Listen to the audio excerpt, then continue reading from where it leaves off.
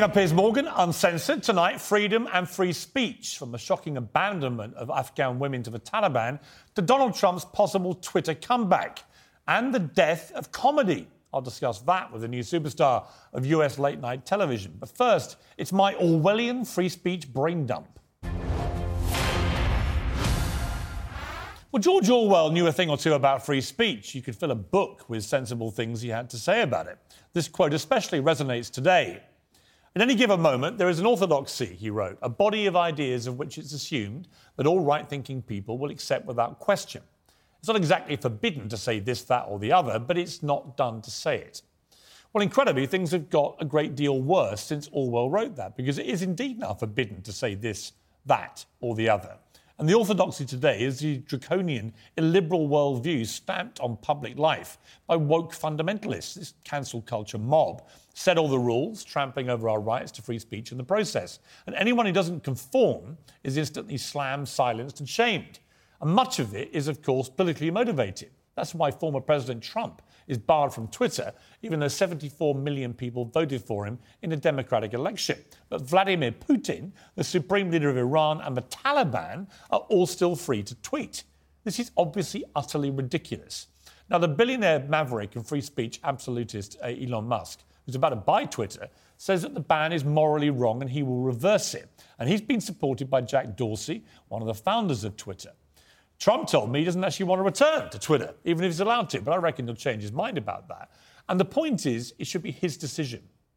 Liberals have reacted with an inferno of rage and panic, as they always do to everything, ever since Musk said he'd restore free speech and Trump to the platform.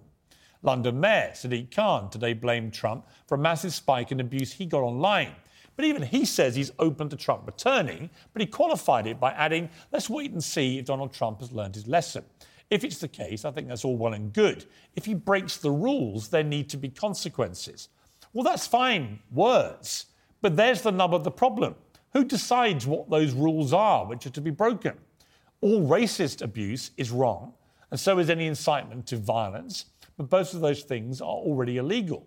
Free speech doesn't mean you can break the law, nor does it mean you have to continue listening to somebody who's spewing something vile that you don't like. To illustrate that, sports presenter Elib Barber has written today about how she dealt with completely unacceptable homophobic and racist comments made during an after-dinner speech at a Scottish Sports Awards at the weekend. She didn't demand the speaker be cancelled, but she did exercise her right to walk out, and she exercised her right to free speech to call it out on Twitter. And that was right. Believe me, and this may shock you, people do say nasty things about me all the time on the internet. I don't want to cancel them, but I do sometimes block them or call them utter morons. That, too, is an exercising of my right to free speech. One of the biggest problems of Twitter is that many people on it don't seem to have any sense of humour. My fiery interview with the Taliban's official spokesman last night got everyone talking, and Twitter, of course, whipped itself into a frothy lather of rage about the effect I was even doing it.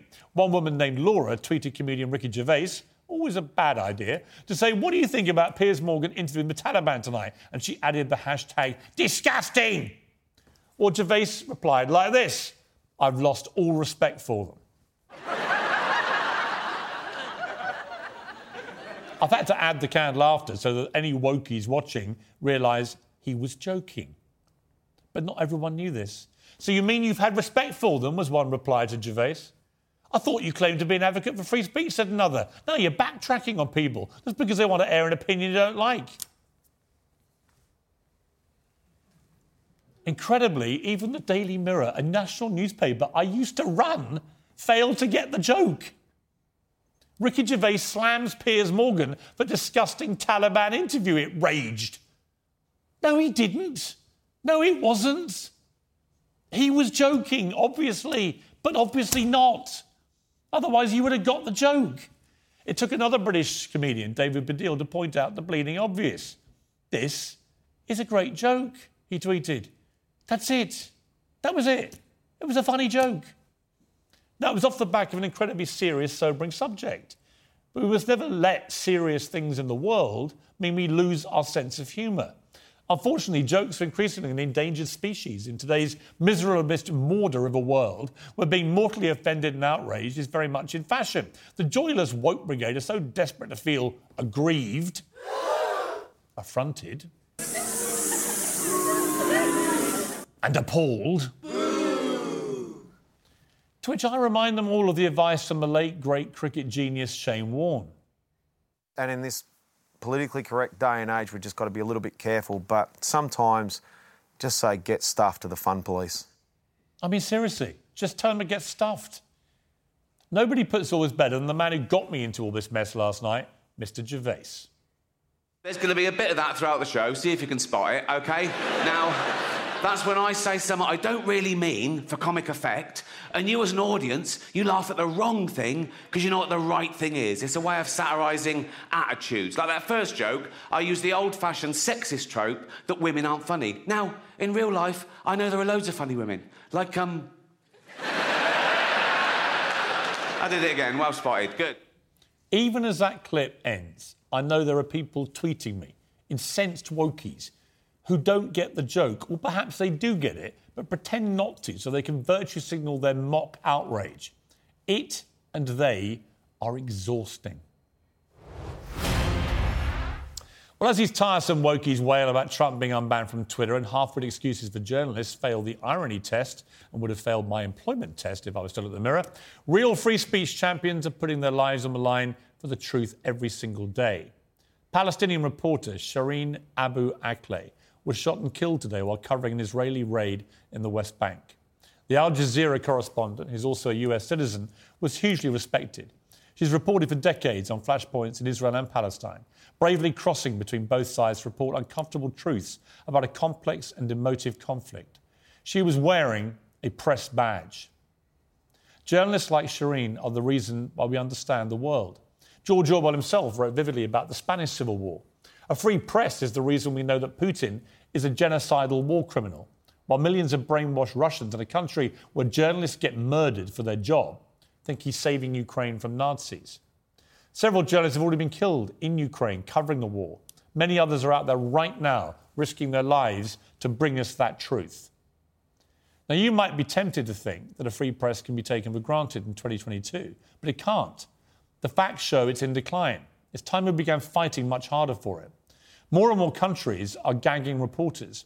Many use the pandemic as an excuse to muzzle journalists on the bogus pretext of protecting public health. And according to UNESCO, a staggering 85% of the world's population lives in a place where press freedom has been restricted in the last 5 years.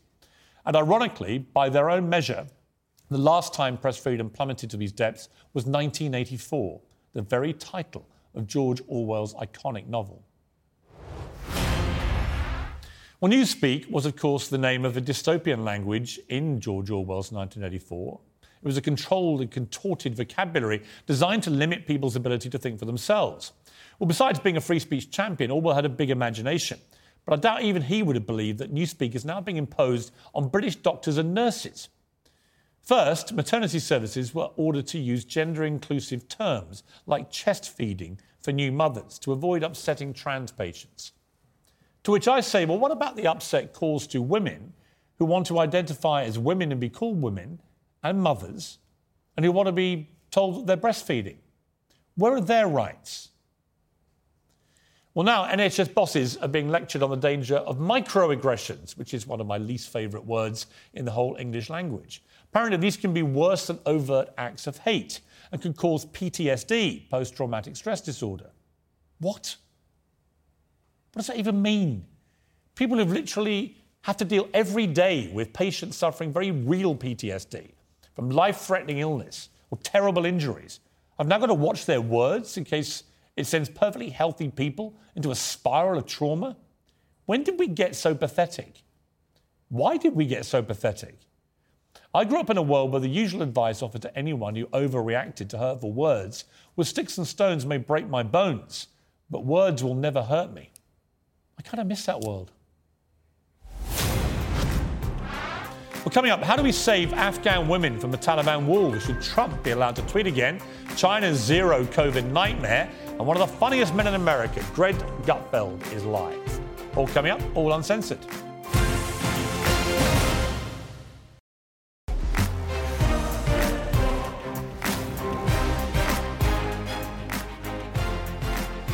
Welcome back to Piers Morgan Uncensored. As the Taliban regime tightens its grip over the people of Afghanistan, it's the women who are suffering catastrophically.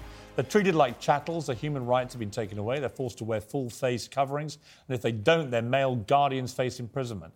Last night on Uncensored, I interviewed Taliban spokesperson Suhail Shaheen and challenged him on this. Mr. Shaheen, of course, denied it was happening. 99% of the Afghan women, they are observing hijab voluntarily. So they consider it a dignity, a safeguard for their modesty. I asked him why teenage girls are still being banned from going to school. We have never said they are banned. Girls have the right to have access to education as boys. Yeah, except they're not allowed to go to school. So that's a nonsense. I then asked him if his own daughters went to school. Of course, yes. Yeah, of course. Of course they do, because you're in Doha and they can go to school, right? They are observing hijab. They are observing hijab.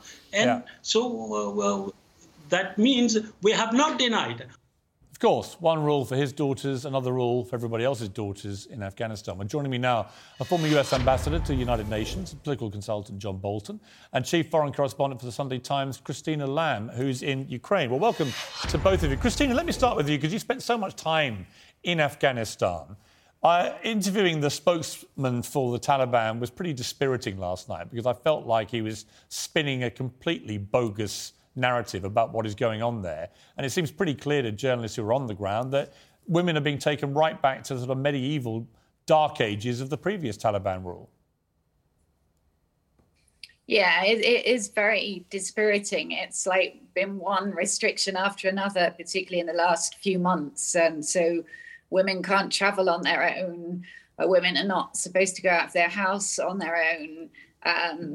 We thought that girls were going to be able to go back to high school in March, and then they went that day and were sent straight back home, many of them in floods of tears. So it's been absolutely terrible for women and girls since the Taliban took over, and all of the hope at the beginning that this was a sort of different kind of Taliban somehow. I'm afraid now really doesn't look like that. And this latest restriction of the hijab and in particular recommending that they should wear the burqa is really the last nail in the coffin, I think. Yeah, I mean, John Bolton, many people would say that the American sudden overnight withdrawal from Afghanistan basically handed the whole country back to the Taliban very quickly, allowed them to now suppress women all over again, and almost certainly emboldened Vladimir Putin to conclude that maybe Joe Biden wasn't up for the fight anymore, and that's why he invaded Ukraine. What do you think of that? Well, I don't think it was simply the withdrawal last summer. I think in the Trump administration, critical mistakes were made, most particularly negotiating only with the Taliban about a potential U.S. and NATO withdrawal, not bringing in the government of Afghanistan.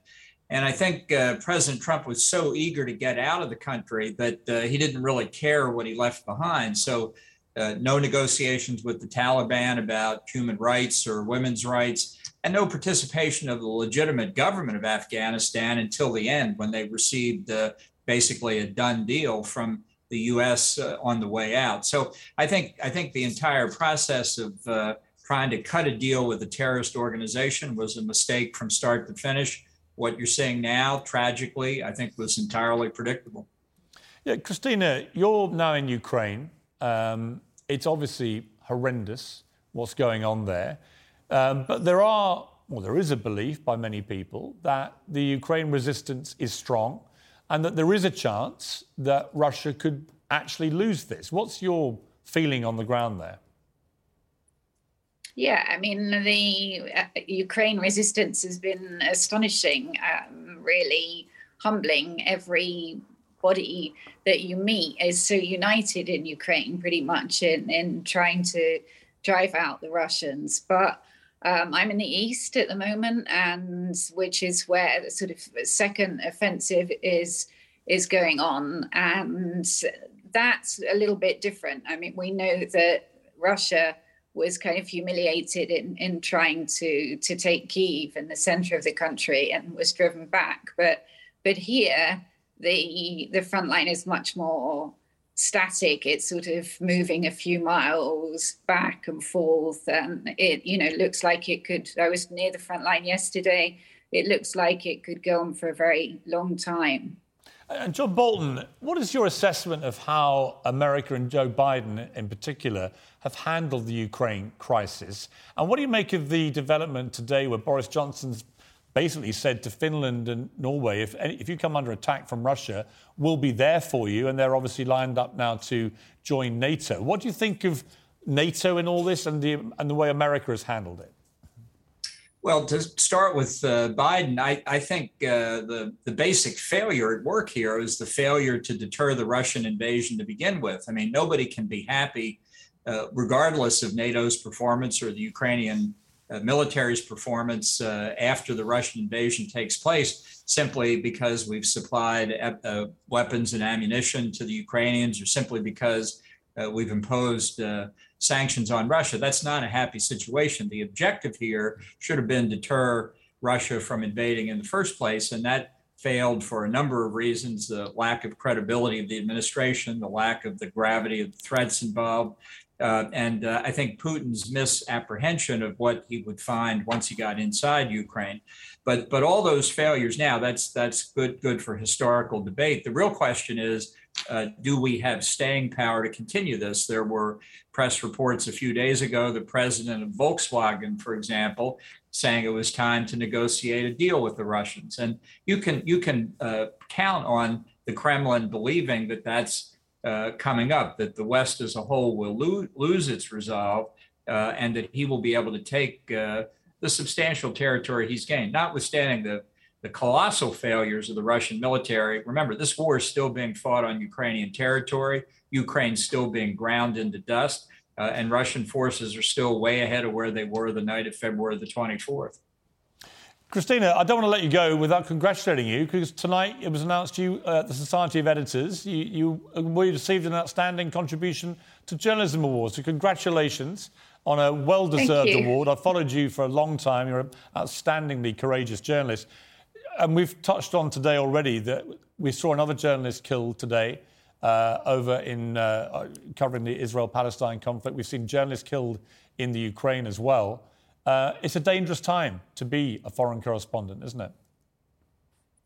But I think it's a really important time to be a foreign correspondent. I mean, actually, Ukraine, I think, in a time of lots of discussion of fake news and all of this, that actually shows the importance of journalism and being there and bringing back the stories. I mean, some of the atrocities that me and many of my colleagues have been reporting that the Russians have done, I think, it's horrendous. It's difficult for us to hear, far more difficult for the people to go through. It's difficult for people to read about or listen to, but it's really important that we document those things and bring to book the people that are doing these horrendous things, whether it's, raping, killing, blowing up schools and hospitals. People here say that the most dangerous place to hide now is in a school because the Russians keep bombing them. Absolutely disgusting. Well, congratulations on the award. Well deserved. Keep up your great work out there. We need the truth, and it's people like you that bring it to us. And thanks also to you, John Bolton. Appreciate you coming on the show. Thank you. Well, now one of my favourite sports stars is tennis player Emma Raducanu. She came from absolutely nowhere, of course, to stun the world and win the US Open. She showed remarkable strength and resilience for a 19-year-old. She's also a very likeable and engaging character. But she forgot the golden rule when it comes to showing off your television skills in a foreign language to an interviewer. Never ask your friends to advise you on what to say. They will always do this to you. Last one is about your Italian. Did you learn some words in these days, few days? I did, Is that a bad word? A little bit, Is it? Oh, my friend told me that one. Don't cut that one. What does it mean? Cut it. What does it mean? I will tell you later. Really? At the end of the interview. I just sworn on camera. I'm afraid you have, Emma, and it was a very bad word in Italian. So congratulations to your friend who stitched you up like the proverbial kipper. Well, Uncensored next, Elon Musk says it's morally wrong for Donald Trump to be banned from Twitter. Is he right?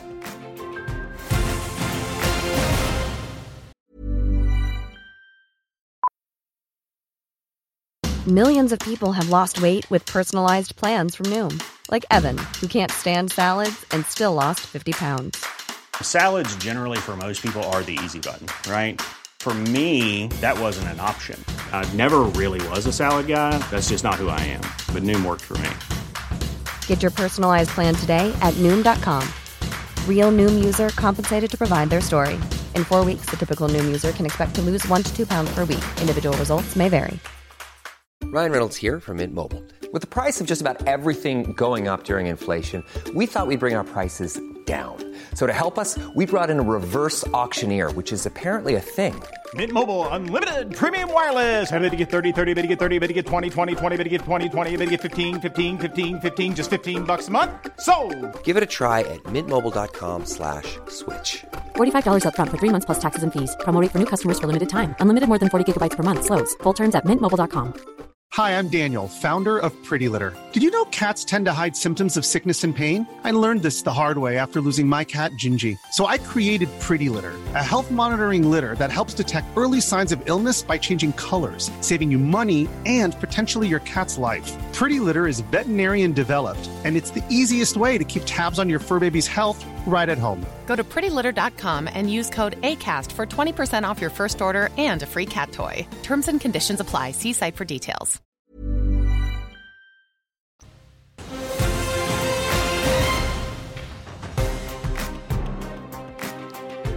When I heard Elon Musk was going to reinstate Donald Trump to Twitter, I've got to admit, I smiled. I've kind of missed it. It's been a bit boring without him and his own particular brand of raging perma-controversy. And there were wonderful moments like this. None of us will ever forget where we were when we read this and thought, what the hell is he talking about? We still have no idea what he was talking about. Nobody was safe from Trump's tweets. He had a go at London Mayor Sadiq Khan, calling him a terrible mayor and foolishly nasty. This was after Sadiq Khan had allowed a big, gigantic, grotesque balloon to fly over Parliament Square during Trump's state visit. Today, Sadiq Khan said this about the idea of Trump coming back to Twitter. The amount of racial abuse I received on social media increased by 2,000%. 2,000% in Trump's first year. In the last year of him being president, once he was banned from Twitter, I received the least racial abuse of any time over 5 years. Well, should he be allowed back? Joining me now is Conservative radio host Ben Ferguson and political activist and campaigner Gina Miller. Welcome to both of you. Ben, I'll come to you in a moment. Gina, lovely to see you. Thank you for coming to the thing. Jack Dorsey has defended Elon Musk, saying Trump should come back. He said he does agree, but he had got some exceptions, he said, in terms of behaviour, spam, network manipulation, illegal behaviour. But generally, he said, permanent bans are a failure of ours and don't work.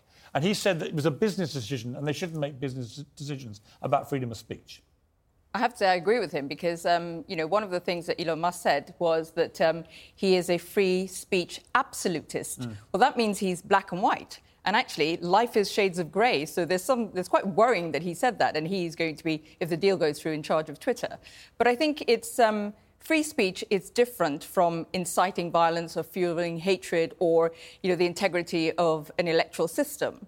But saying someone, abusing someone and disagreeing with them or being harsh on them, you have every right to say that. Right. I thought Sadiq Khan getting racist abuse because Donald Trump criticised him on Twitter.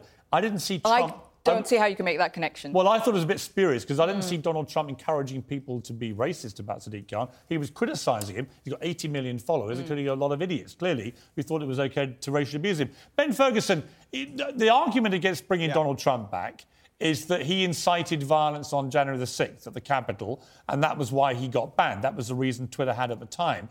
I've got to say that when you think that Vladimir Putin, the supreme Iran leader, and the Taliban chiefs are all still on Twitter, it seems a ridiculous moment that the President of the United States is not there.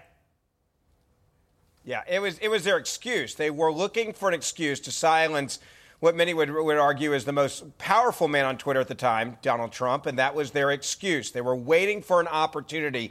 And you notice within a couple of hours, everything had banned him, right, from social media. Facebook jumped on there. Sites that allow you to sell goods even banned him because they hated Donald Trump. And if you look at Twitter and you look at their big problem now, it's even when they say that he should come back under certain guidelines, those own guidelines still don't apply to Vladimir Putin, to ISIS leaders, to al-Qaeda, the Ayatollah in Iran. I mean, the list goes on and on and on of people. You even had someone last week that threatened Supreme Court justices by giving out their addresses and say, you will not feel safe until you are dead in the ground.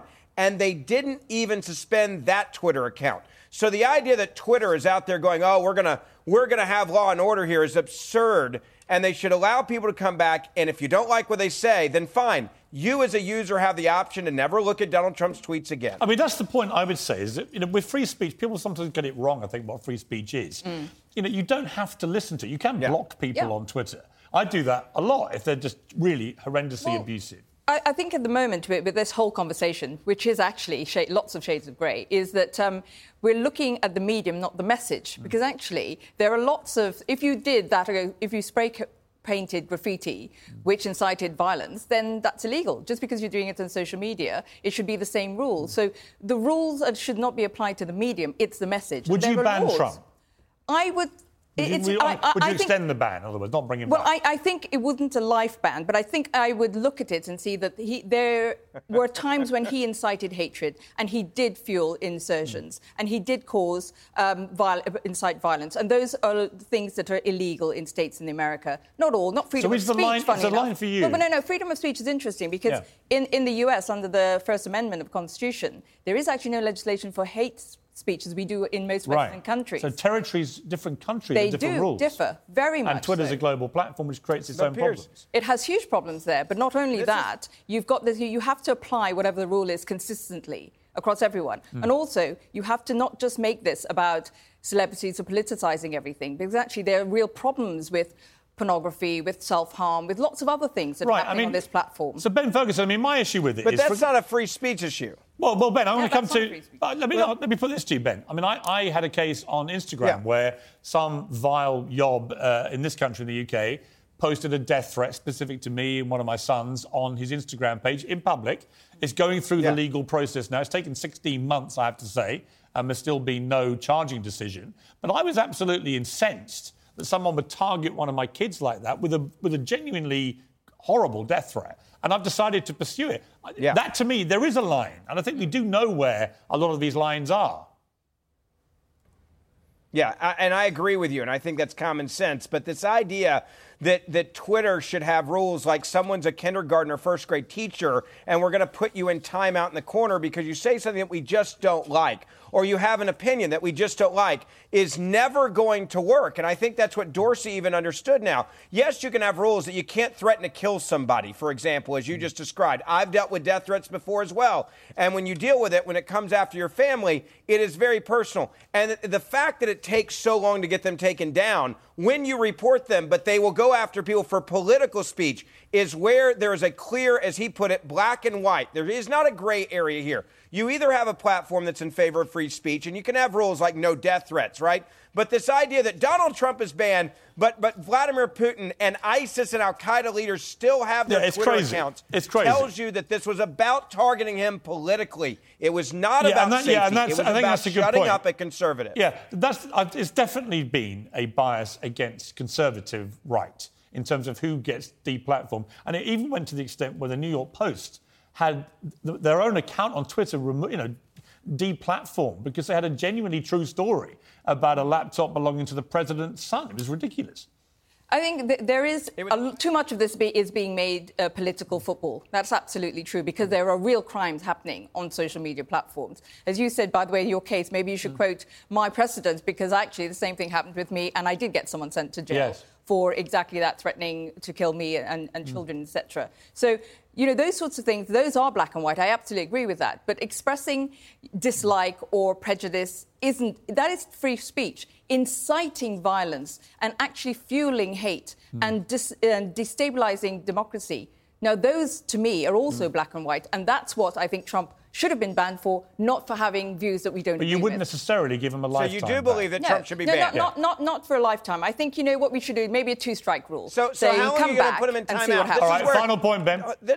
This is where you lose me. You just said that you would ban Trump. So my question is, for how long? And would you ban him right before an election and use that to your advantage? Would you wait for it right before a midterm election or a prime minister or any type of election in the world, and then you let people politically go in and silence someone that they want to shut up? That's the problem. If you do it the way you're describing it, it will be used to undermine freedom and democracy and election it's results. When you say something that breaks undermine the law. people like the Hunter Biden story. No, I think there is. He didn't break the law. The line about. I mean, the argument with Trump is, did he actually break the law by inciting the riots at the Capitol? No, he didn't. But there is an argument about that. Some people think he did. Some people think he didn't. It's still going through courts. We'll find out eventually what the conclusion is on all that. But it's a very interesting debate. I don't think there are easy answers. I'm actually glad Elon Musk is the one to tackle them because he has a massive brain. And I think these need a massive brain. A bit like you, Ben Ferguson. and certainly like you, Gina Miller. Thank you. Thank you both very much to two massive brains.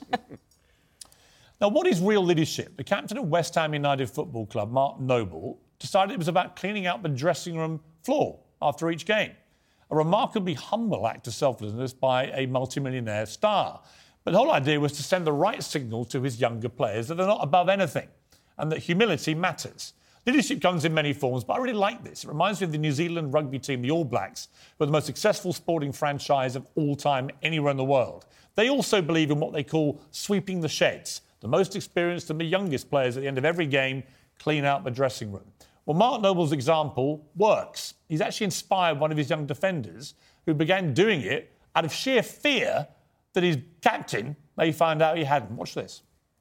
There was a picture, I think it was after the Lyon game, where you were sweeping the changing room, and he sat on his phone. Did he offer to help or not? Let's clear this up. The truth is, I always do it, but there was a game I wasn't at. What one was it? Brentford away, I wasn't there. And I got a text message from Jono about 8 o'clock that night. He said, no, I was just about to walk out the changing room and I see your face in my brain. So I turned around and went and swept the changing room. So. Oh, fair play. I love that. And if somebody gets me a broom, I'll do the studio. End of the show. What I call leadership. Now, China's tyrannical zero-COVID policy is reaching new depths as people in Shanghai, already locked in their homes under the world's strictest lockdowns, are now banned from getting food deliveries and accessing certain hospital services. Videos shared on social media show suspected COVID patients being forcibly quarantined. Look at this. Now, the head of the World Health Organization has issued a rare rebuke to China, saying its zero-COVID policy is simply unsustainable. I'm joined now by global public health expert, Professor Devi Sridhar. Devi, lovely to talk to you. Used to speak to you a lot on the morning show. Great to have you on Piers Morgan Uncensored. This zero-COVID strategy that China is still trying to follow, you were a supporter of this early in the pandemic, before vaccines came along. What changed your mind, and what do you think of what's happening in China? Yeah, nice to see you again, Piers. I think early on, when we could see there were numerous vaccine trials and the early results were really promising, the idea of zero COVID was to buy time because every infection averted could let someone live into an era of vaccines, therapeutics, and actually live for years and years to come. And I think countries like Taiwan, South Korea, New Zealand recognize that, have done mass vaccination and opened up. South Korea has no more restrictions. New Zealand is opening its borders. Unfortunately, China hasn't moved forward with mass vaccination, still has a substantial fraction of elderly and vulnerable people unvaccinated. And if it opened up the same way that other countries have, it would have 1.6 estimated million deaths. And so right now, it's in a difficult position because we know the true exit is science, it's scientific tools. But right now, China just doesn't have access to those, and the Chinese government is in a very difficult predicament. Which country do you think has done the best? I read that Vietnam, for example, has had a really good pandemic, very low death toll, very high take-up on vaccines, etc. Yeah, so I think the countries to look at are largely in East Asia and also in the Pacific, where they kept infection numbers low, but they didn't do that through daily lockdowns. They knew their economic and social performance would really suffer under that. So what they did instead was actually watch their borders, limit importation, have a great testing and tracing system, and therefore suppress, then mass vaccinate as soon as vaccinations became available, and then open up now back to normal. And so they've taken a wave of infections in many cases, but the damage has been blunted because of the protection we now have through the scientific progress over 2 years. I was very critical of the British government in the first couple of waves of this pandemic. I felt they handled it really badly. I think you shared that view at the time. When you look now 2 years on, you see the overall death rate now around Europe, for example, and the UK hasn't fared too badly because of the success and speed of our vaccine programme. So when you look at it in totality, what would your verdict be on the way the UK government has handled this? Yeah, I think you're exactly right, Piers. We have to look at pre-vaccine, where we saw in the first year a lot of lives lost unnecessarily, mistakes made in delayed testing, not having any checks in terms of people entering the country during our first lockdown, very delayed lockdown in several cases. But actually, when you hit 2021, the rollout was pretty superb and stellar. I think many places looked at Britain and said, wow, how did they do that? And that really credit goes to the UK government for getting the supply of vaccines, but also the staff of the NHS. We know people were there and working 24 hours on the weekend to get vaccines and jabs into arms, but also the British public. The vaccination rates are absolutely astonishing, which means people showed up. They knew it was something they could do to help us exit this pandemic, and they got not one, but two, but three jabs, and that's why we're able right now to have as much freedom as we do in our daily lives without the devastation that we're seeing in other places. Final question, and it's a contentious one, because when people aired the theory that COVID began in a lab and not a wet market, they were sort of taken off social media and howled and abused and so on. It's becoming a much more popular theory. What do you think?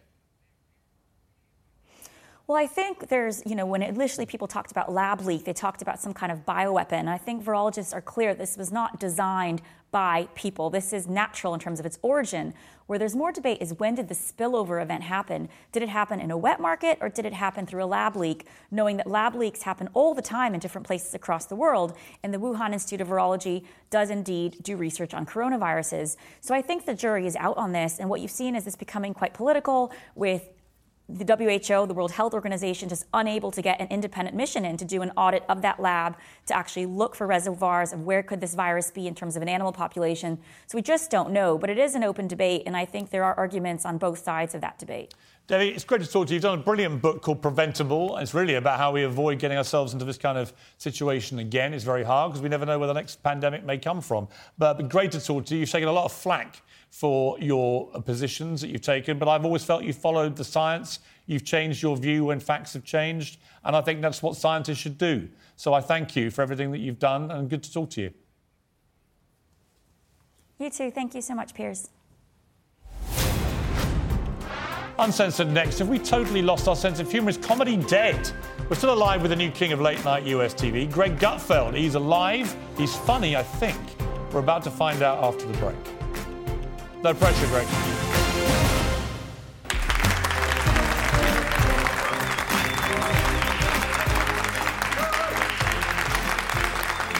Welcome to the Uncensored Comedy Club, where no topic is off limits and we laugh. When do we all lose our sense of humour? Well, one person who hasn't is comedian Ricky Gervais. When asked on Twitter yesterday what he thought about me interviewing the Taliban official spokesman, he said, "I've lost all respect for them. It was a gag. But a lot of half-wits didn't get the gag. Why? Why have I lost the ability to understand humour?" In a moment, I'll speak to one of the funniest men in America, Greg Gutfeld. But first, let's see him in action.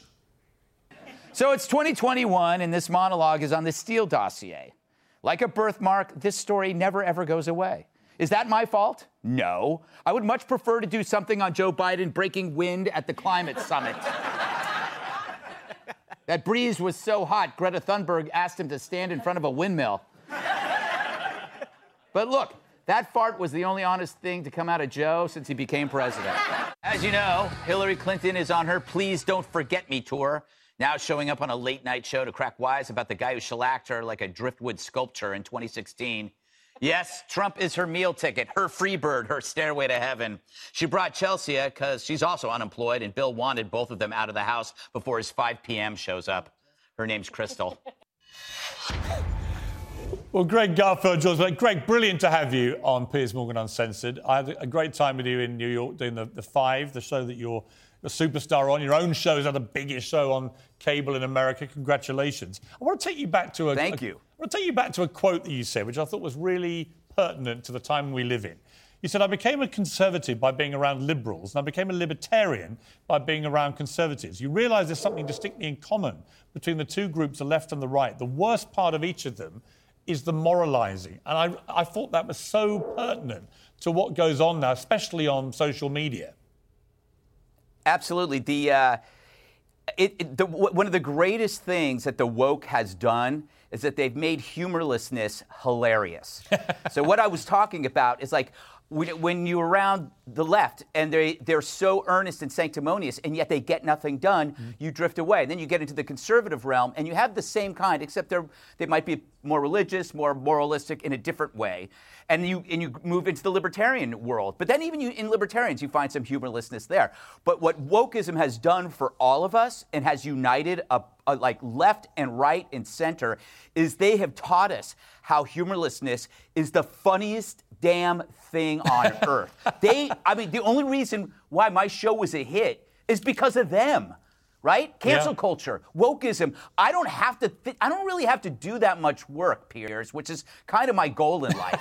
all I gotta do is go on Twitter. You find the most extreme idiot, which is about 10%, right, of Twitter, and then let them do the work for you. They do the heavy lifting with their twisted mindset. I mean, it was hilarious. It was hilarious last night. I interviewed the official spokesman for the Taliban, and somebody tweeted Ricky Gervais to say, isn't it disgusting that Piers Morgan's doing this? And Gervais replied, I've lost all respect for them, the Taliban, right? Of course, it's just a simple gag, but absolute mayhem erupted because most of Twitter took him seriously and just thought he was talking about, this was all disgusting. And of course he wasn't. Yeah.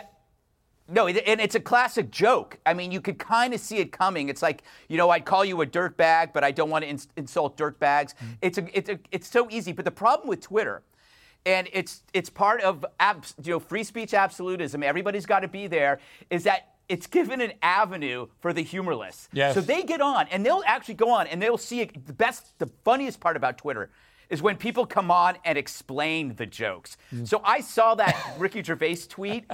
The stuff that didn't bother me was the people who didn't get the joke. It was the people that explained the joke. There was like David Baddiel. Is that his name? David Baddiel? Yeah. Is that his name? He's British. Yeah. He was like, oh, here's why this joke is so good. And then he goes on to explain it.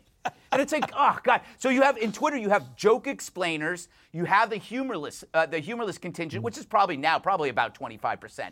So, but it's just what you have to live with. I find that to be, in my opinion, more enjoyable than the actual legitimately funny people. I mean, without wokeism and without the humorlessness, we wouldn't have, Tatiana McGrath. Well, this brings me to two of my favourite subjects of humour, actually, which are Meghan and Harry, who are planning to come and hijack the Queen's Platinum Jubilee. And I know you find them a constant source of hilarity as well. They don't ever intend to make us laugh. They just make us laugh through their absurdity. Tell you, I love that her woke cartoon on Netflix got canceled. There's a great story behind this. The cartoon is called Pearl. It's about a coming of age, right? Which is a code word for nauseating, self-involved tripe. So what happened is, this is my favorite part. So it's like the young girl's rise in social justice, and you know who Meghan's cartoon is inspired by? Meghan. She made the cartoon. It's inspired by her, which is amazing. But that tells you everything. That in the woke world, it is not actually about helping people. It's a disguise. It's a virtue signal that helps you, that makes you look good. Right. And there's perfect evidence of this because they never help anybody but themselves. And they never mean it. When they fail, they don't even change course. Yeah, they never mean it. It's never about actually anything but enriching themselves and making themselves look virtuous. And preaching one thing and doing the complete opposite. I resent England for sending your secondhand royalty to us because now we got to deal with this. Well, to be fair, hang on. To be fair, you lot sent 2 women into our royal family. One of them led to an abdication, and the other one has nearly broken up the entire monarchy. So, with respect to you, America, you're 2 for 2, and it's not looking good. Yes. I just love the fact that they thought that they were going to be royalty here in America. So there was an assumption that and they were almost there. I mean, they were going to get gigs everywhere. There were Netflix, Hulu, Apple TV. Everybody was just going to give them millions and millions. And then they had to sit in a room with them and realize, my God, they're vacuous. He's a nice guy, apparently, but I mean, just thoroughly vacuous. She leads him around on a rope, and and it's like, that's it. That is the kind of sitcom I want to see. I'll tell you the other thing. A reality show. The other thing I want to mention too, we do a nightly thing called The World's Gone Nuts, and I want to just go into this one with you. I'll clip my fingers and show. The World's Gone Nuts. Apologies for the American accent there, Greg, but this is such a brilliant story. It sums up the world we live in. Scientists have declared that there is sexism in the naming of parasitic worms. A team of scientists has concluded that there were apparently 596 new species of parasitic worms. And of those, only 111, 18%, honoured female scientists. Therefore, they wanted an end to this etymological nepotism and cronyism and sexism. In other words, they want more parasitic worms to be named after women. Otherwise, it's sexism. You know what? I'm going to go. I'm so tired of ships being named after women. Now they want our worms. They want our worms, Piers.